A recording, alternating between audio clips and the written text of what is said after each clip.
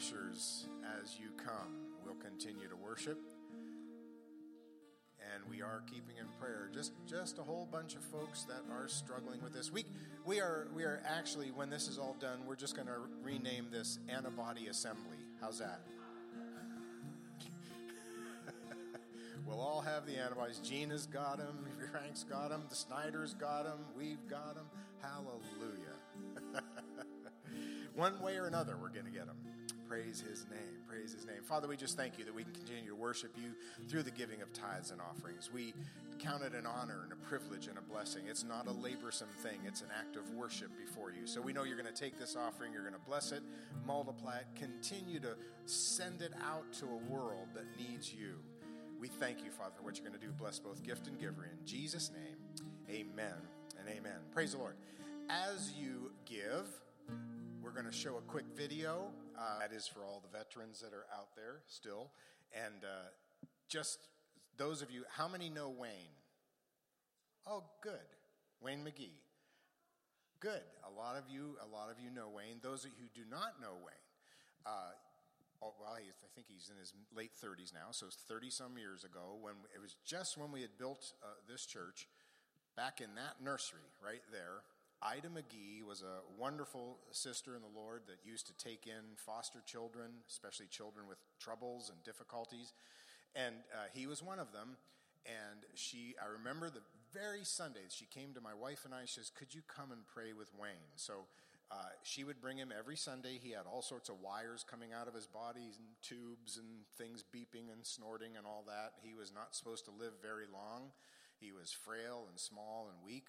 And we all gathered in that nursery and prayed over him and just kept praying. And hallelujah, there he is. Amen. Father, I believe he has a couple of kids, and went on and picked up the trumpet and became a musician in the Army, and played in several of the Army bands, and is a teacher and an instructor there. So it was just such a wonderful testimony to see him. He is just such a blessing and sweet guy. And I think he said that he will be visiting here. He's in Massachusetts right now, but at some point in the months ahead, he will be visiting here. So we are going to, I'm sure, have him play his trumpet and do all sorts of things. So, amen. Praise the Lord. Take your Bibles, if you will. I think that's everything. And just remember, right after church, fellowship a bit, and then meet real quickly after church for a quick meeting. And it's also good to see Hannah. Kids, you may be dismissed. Hannah, are you still doing the thing today? Yes. Hannah is a Broadway movie star with Howland Schools. She is in a big play, and good to see her. Amen. Matthew, the 11th chapter. Matthew, the 11th chapter. Matthew, the 11th chapter. I want to speak to you this morning. The title of the message is, When You Can't, You Can. When You Can't, You Can. And this is a trick title. This is not a self-help sermon. It sounds like it. But what the meaning really is as we as believers, when you can't do one particular thing, you can always do something else. And how many in your spiritual walk have hit brick walls? I won't ask if you're at the wall right now, but, and I'm sorry, too, I just want to mention, it's good to see Brother and Sister Grandi. Pastor Grandi will be preaching next Sunday, so I'll be here. I'll be doing some things around the church and enjoying the message, I'm sure, but Pastor Grandi is going to share. I'd invited him many, many moons ago, and we had many interruptions and things like that, but he'll be sharing next Sunday. So there are many times in our walks when we do hit that brick wall, and it is a difficult thing that when that happens. And just because you're blocked in one way, though, does not mean that the battle is over. It doesn't mean the game is lost. It doesn't mean there's no way out. Many times God's people have had their backs against the wall, and God has opened the door. So I believe that sometimes when we are in situations where we are against a wall, where we don't seem to be able to move, that seems like some of those times are when the Lord is really trying to get our attention. He's really trying to say something to us to get our attention. And John, the Baptist, was in one of those situations. He had all the answers, it seemed, until the point that he found himself in prison. And then all of a sudden he had some questions.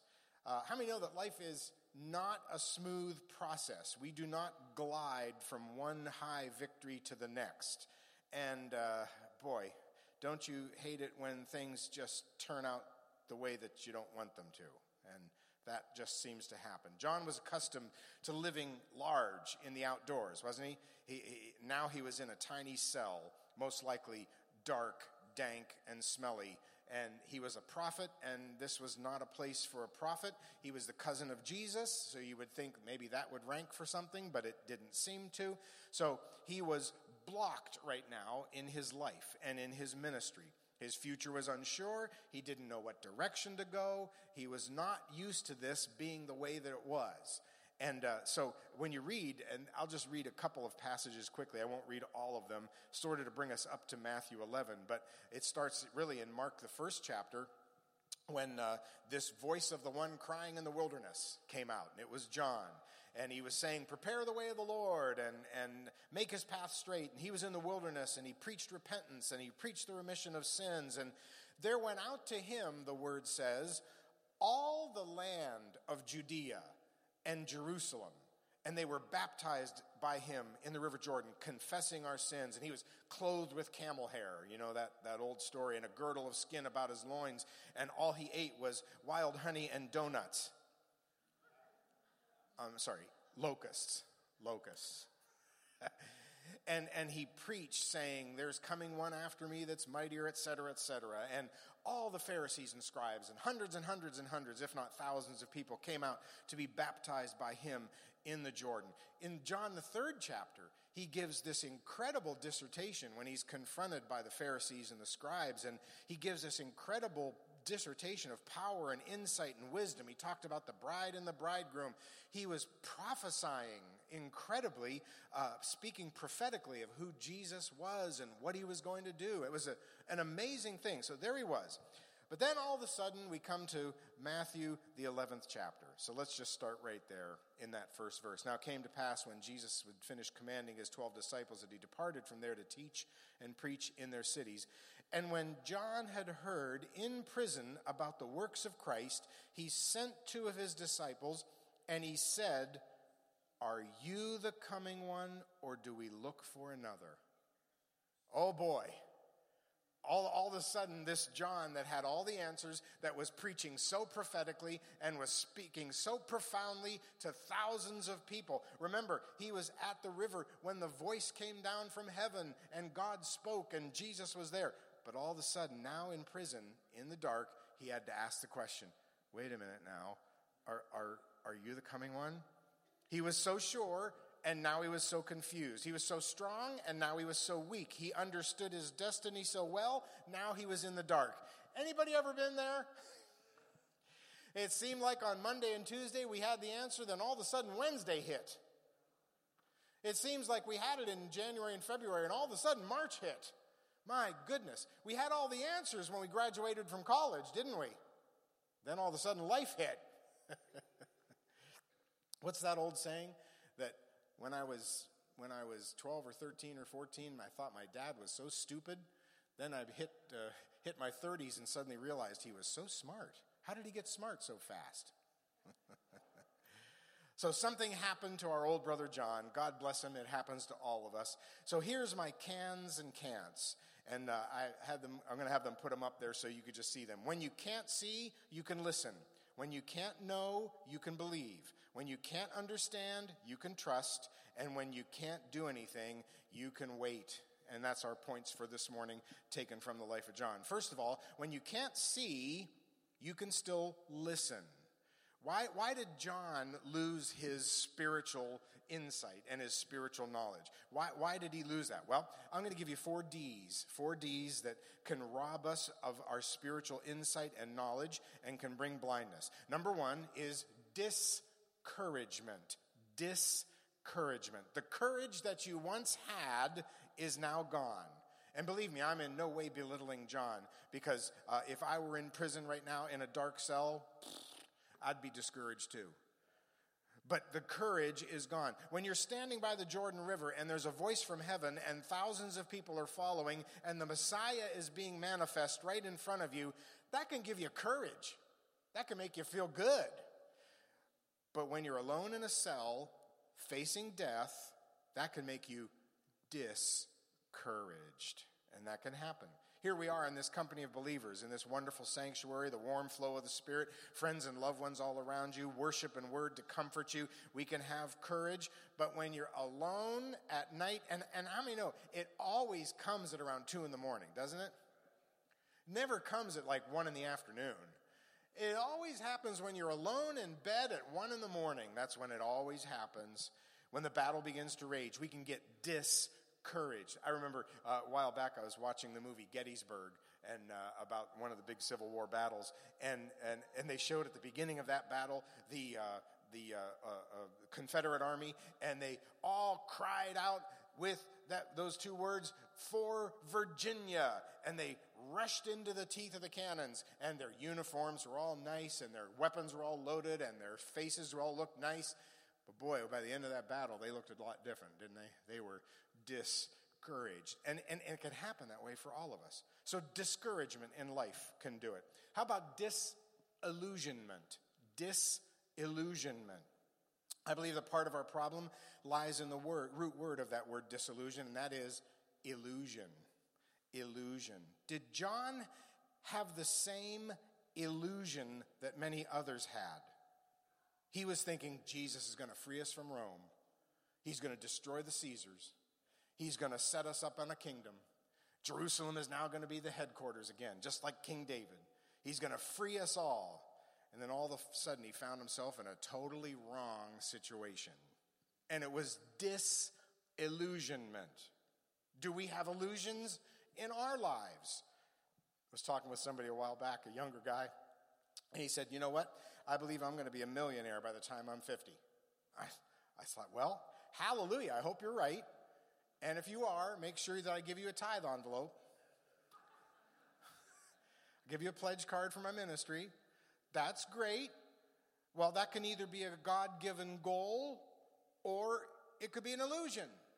And if all of a sudden 52 rolls around and he's not a millionaire, he can be disillusioned. And I hate it when God doesn't do it my way. Doesn't he know by now that we all have a better way? Hasn't he learned that by now? He's seen a trillion of us, a gazillion of us. We all have a better way, but he doesn't seem to. And sometimes when our better way doesn't work out, we become disillusioned. There are other times that we can become, the third one, disappointed. Disappointment can ravish our lives. You're waiting for a particular event to occur, an appointment, for an appointment to happen. And when that appointment doesn't happen, then guess what? You become disappointed. That's what disappointment means. The experience that you thought was going to occur did not occur, so that causes disappointment in what you expected. So we can have discouragement, we can have disillusionment, we can have disappointment. And the third one that I believe assailed John was depression. Depression, I believe, the greatest example, a definition I've heard of depression over the years is simply anger turned inwards. Anger turned inwards. Something happens in your life that you can't change, so you become angry and then you bury it. You put it down as far as you can and then you get depressed. Notice the word itself, right? Depressed. Depressed. You push it down. Instead of giving it to the Lord and letting it go, we push it down inside. Boy, everybody's quiet this morning. I know. It's something we're all dealing with, right? We all deal with it all the time. So that depression, we press it down. And the interesting thing is, when we get in this situation, I believe many times, the Lord does not rebuke us. And I'm so glad. He's patient. He waits. And he watches for what? I believe he waits for that moment of sincerity, like in John's life, that moment when we get to the place and we say, okay, I don't get it, so I'm going to ask now, and I'm going to listen to what the Lord is going to say. God will always hear a sincere cry, will he not? always hear a sincere cry. He'll hear that cry even if it's filled with anger. Look at the psalmist David. How many times he just railed against the Lord, asked questions of the Lord. And you know what? God is a pretty big guy, and he can take it. And when he starts to give the answer. So John asked. And the wonderful thing is that Jesus answered. And I love his answer in verse 4 of that 11th chapter. And Jesus said to them, go tell in John the things which you see and hear. The blind see, the lame walk, the lepers are cleansed, and the deaf hear. The dead are raised up, and the poor have the gospel preached to them. And blessed is he who is not offended because of me. That is, blessed is he who wants to get in line with what I'm doing and not what they think I should be doing. Blessed is he who is not offended. Look what God is doing. John, not being able to see, could still listen to the answer. And I believe that's one of the most challenging things in our faith walk, isn't it? We've got to come to the place where we learn how to listen to what Jesus is saying, even if we can't see what's going on. Listen for that still small voice inside. Isaiah the 35 chapter, when we're blinded by fear, the Lord comes and says, strengthen the weak hands and confirm the feeble knees. Say to them that are of a fearful heart, be strong and fear not. For behold, your God will come with vengeance, even with recompense. He will come and he will save you. Psalm the 46th chapter, be still, shut up. That was the modern translation. Be still and know that I am God. Hallelujah. When we're blinded by guilt, I love John, this other John, that the wonderful things he wrote. My little children, I write these things to you that you sin not. And if any man sin, we have an advocate for the Father, Jesus Christ the righteous. He's the propitiation for our sins, and not for ours only, but for the sins of the whole world. When we're in a situation when we can't see where the direction is, we can stop, be still, and listen. So the second one is, in his situation, when you can't know, you can still believe. When you can't know, you can still believe. John, all right, I'm in this prison. This is not what I thought was going to happen, John is saying. I'm confused now, Lord. I'm confused. This is not what I thought was going to happen. So I know what's happening. So therefore, since I can't understand it, I can walk by faith and I can trust in him. I can believe. I've heard it said before, and it is so true, that true faith is not walking on the water. True faith is walking in the water. True faith starts to kick in when the water gets up to your ankles, then your knees, then your hips, then your chest, and you still keep walking, and eventually you're gurgling, but you're still walking. That's true faith. That's true faith. How often we need to believe in what we hear him say about us in the Word. Not what we think or feel or understand or know, but hear in the Word. Oh, I just went through quickly Matthew, Mark, and part of John. Just the wonderful events that Jesus did and how we can see these things and wrap our faith around them. Mark the 5th chapter, Jesus calmed the seas, he stopped the wind, and when he got out of the boat, he came into town, and Jairus came pleading with him for his daughter who was dying. So Jesus said, I'll come with you. And as he began to walk, this little woman with an issue of blood that spent all of her money on the doctors pressed through the crowd and touched his garment, and Jesus stopped on the way to raise a young girl. He stopped and he said, wait a minute, somebody just touched me. And this woman with the word says, a fountain of blood. A fountain of blood. I don't even know what that means, but I know it means a lot.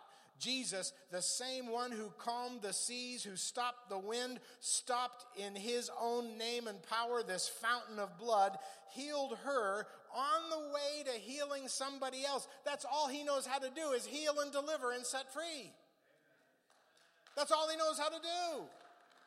And on the way, finally, you know the story, they came to the house and they said, don't worry, Jairus, your daughter is dead. and what news that is. But Jesus not paying attention to circumstances.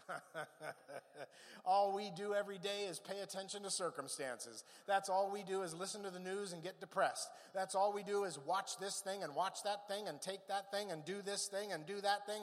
Jesus doesn't care about circumstances at all. And he said, this little girl is not dead. Don't be afraid.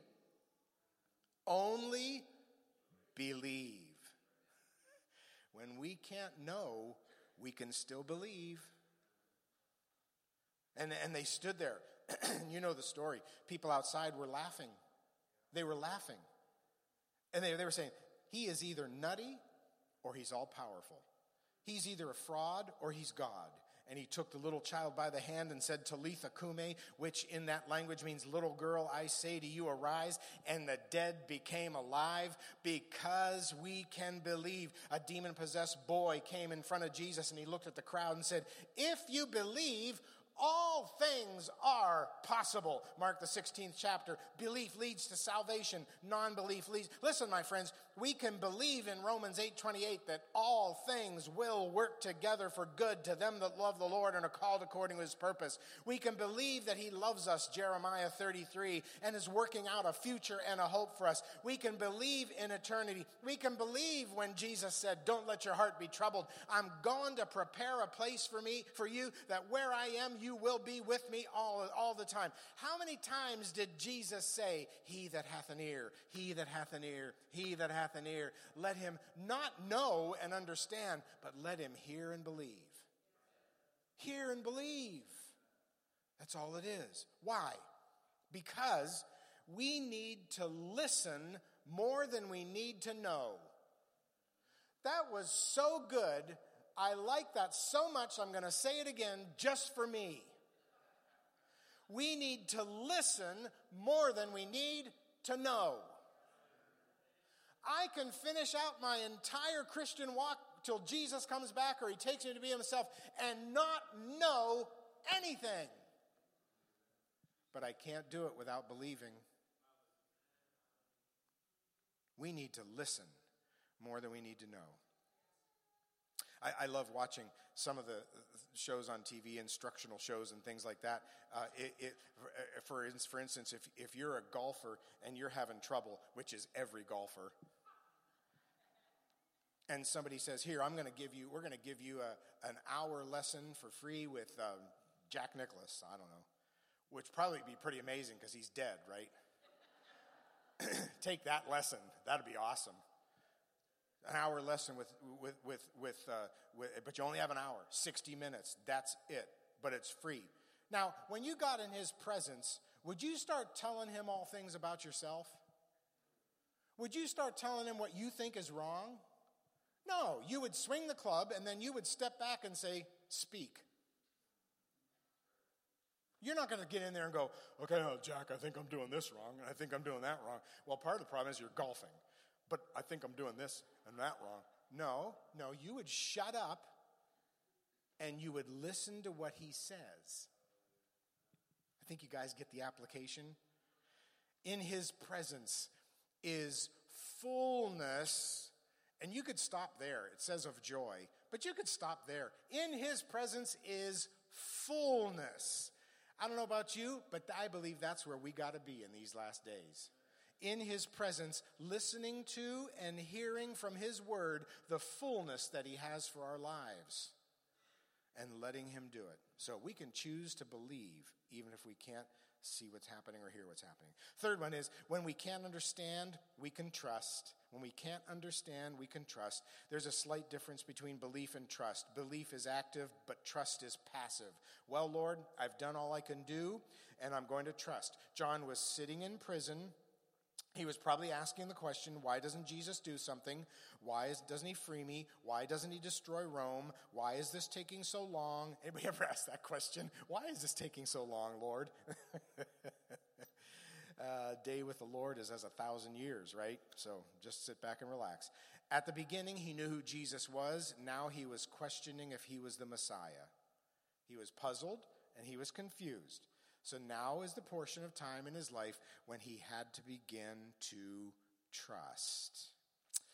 trust and obey, 'cause there's other way to be happy in Jesus than to... Wow. You mean it's that simple? Oh yeah, it's that simple. It's not that easy, but it's that simple. Trust and obey. Not know, understand, see, rationalize, get a grip on. Trust and obey. One last one.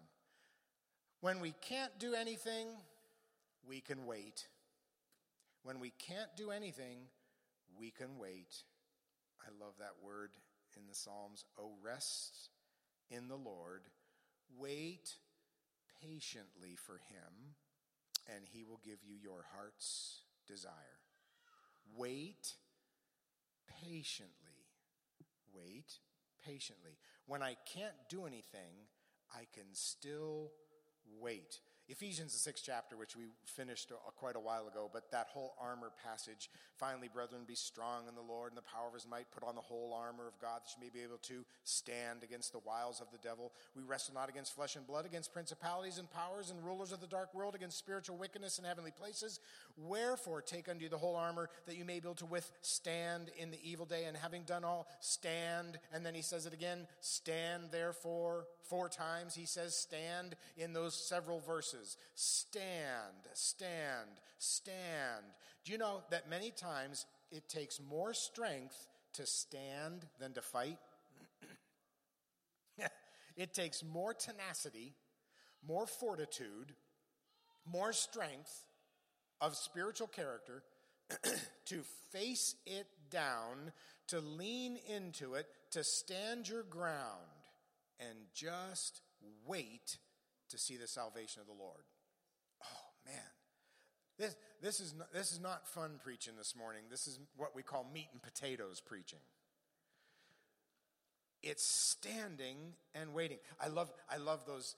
If you're a fan of war movies like I am, I love whether it's the 1800s or whether it's World War II or Vietnam or whatever. And that battle line is there, and the sergeant or the lieutenant is standing behind the guys, and the onslaught's coming. And what's he say? They say, you hear it over time: steady men, wait, steady men, wait, don't fire yet, wait till you see the whites of their eyes. Wait, steady. Oh man, it's hard to be steady when the enemy's coming right at you. It's hard just to stand. We want to do something. We want to fight something, don't we? But he says, stand. I believe the Lord says to us, especially in these last days, steady, steady. Don't fire till I tell you. Hold it, wait, rest, stand. Stand. Having done all, stand. As you and I progress through difficulties that boggle our minds, that confuse our spirits, we can either fight, grasp, claw, gripe, complain, murmur, and fuss. Did I get them all? It's pretty good, I think. Or we can take this word and we could sit down in a quiet place and listen, believe, trust, and wait. You know what I noticed about these things? And here's my final thought. You know what I noticed about these things?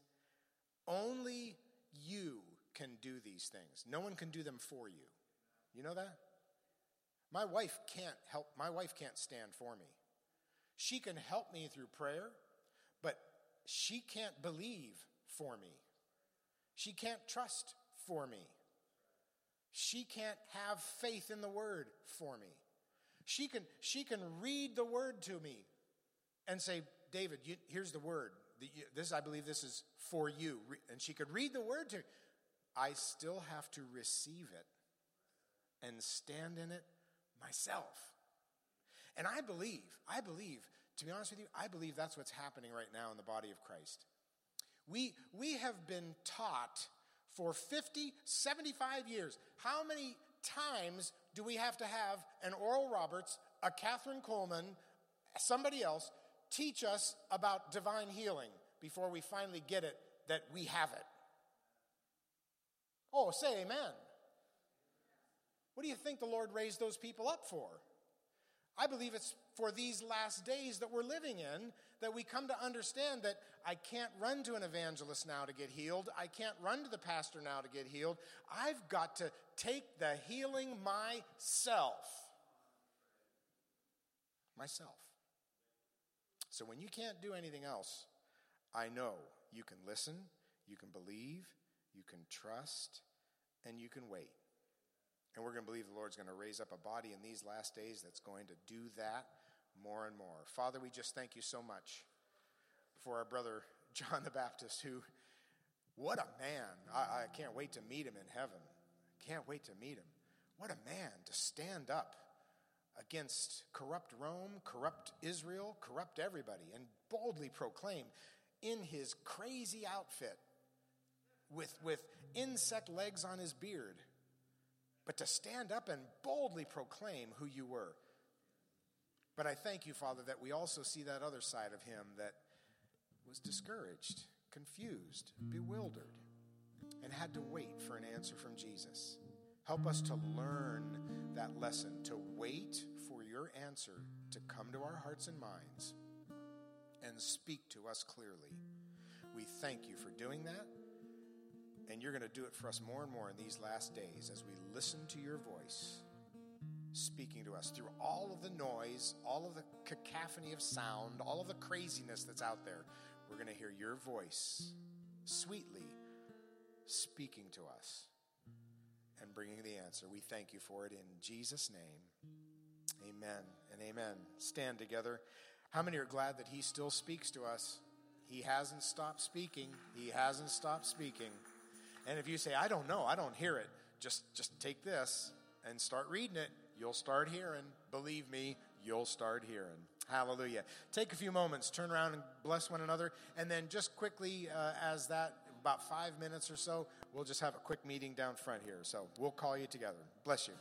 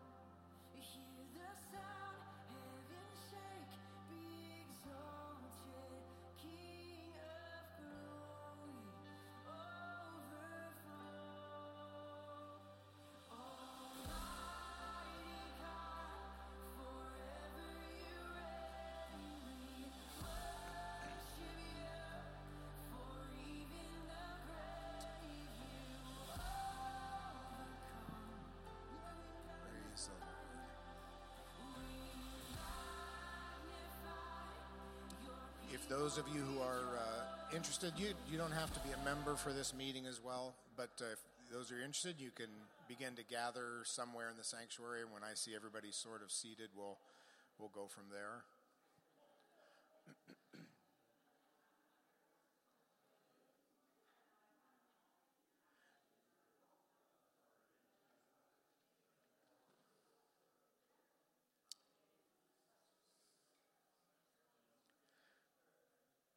For those of you who have been keeping track with life, right about now is when we were supposed to be having our annual business meeting and things like that. So what has happened with that is a notion came up, and we discussed it with the deacon board, and they approved the idea. But we had decided to change our fiscal year from the end of September to the end of December. Make it a calendar fiscal year. We, as a nonprofit organization, we don't really have the same stipulations that businesses have with year-end tax things in April and all that kind of stuff. So we had brought it up. The reasoning for it is, and you could talk to Lisa if you want all of the details, or Jeff, the accountant, but just makes it easier to coordinate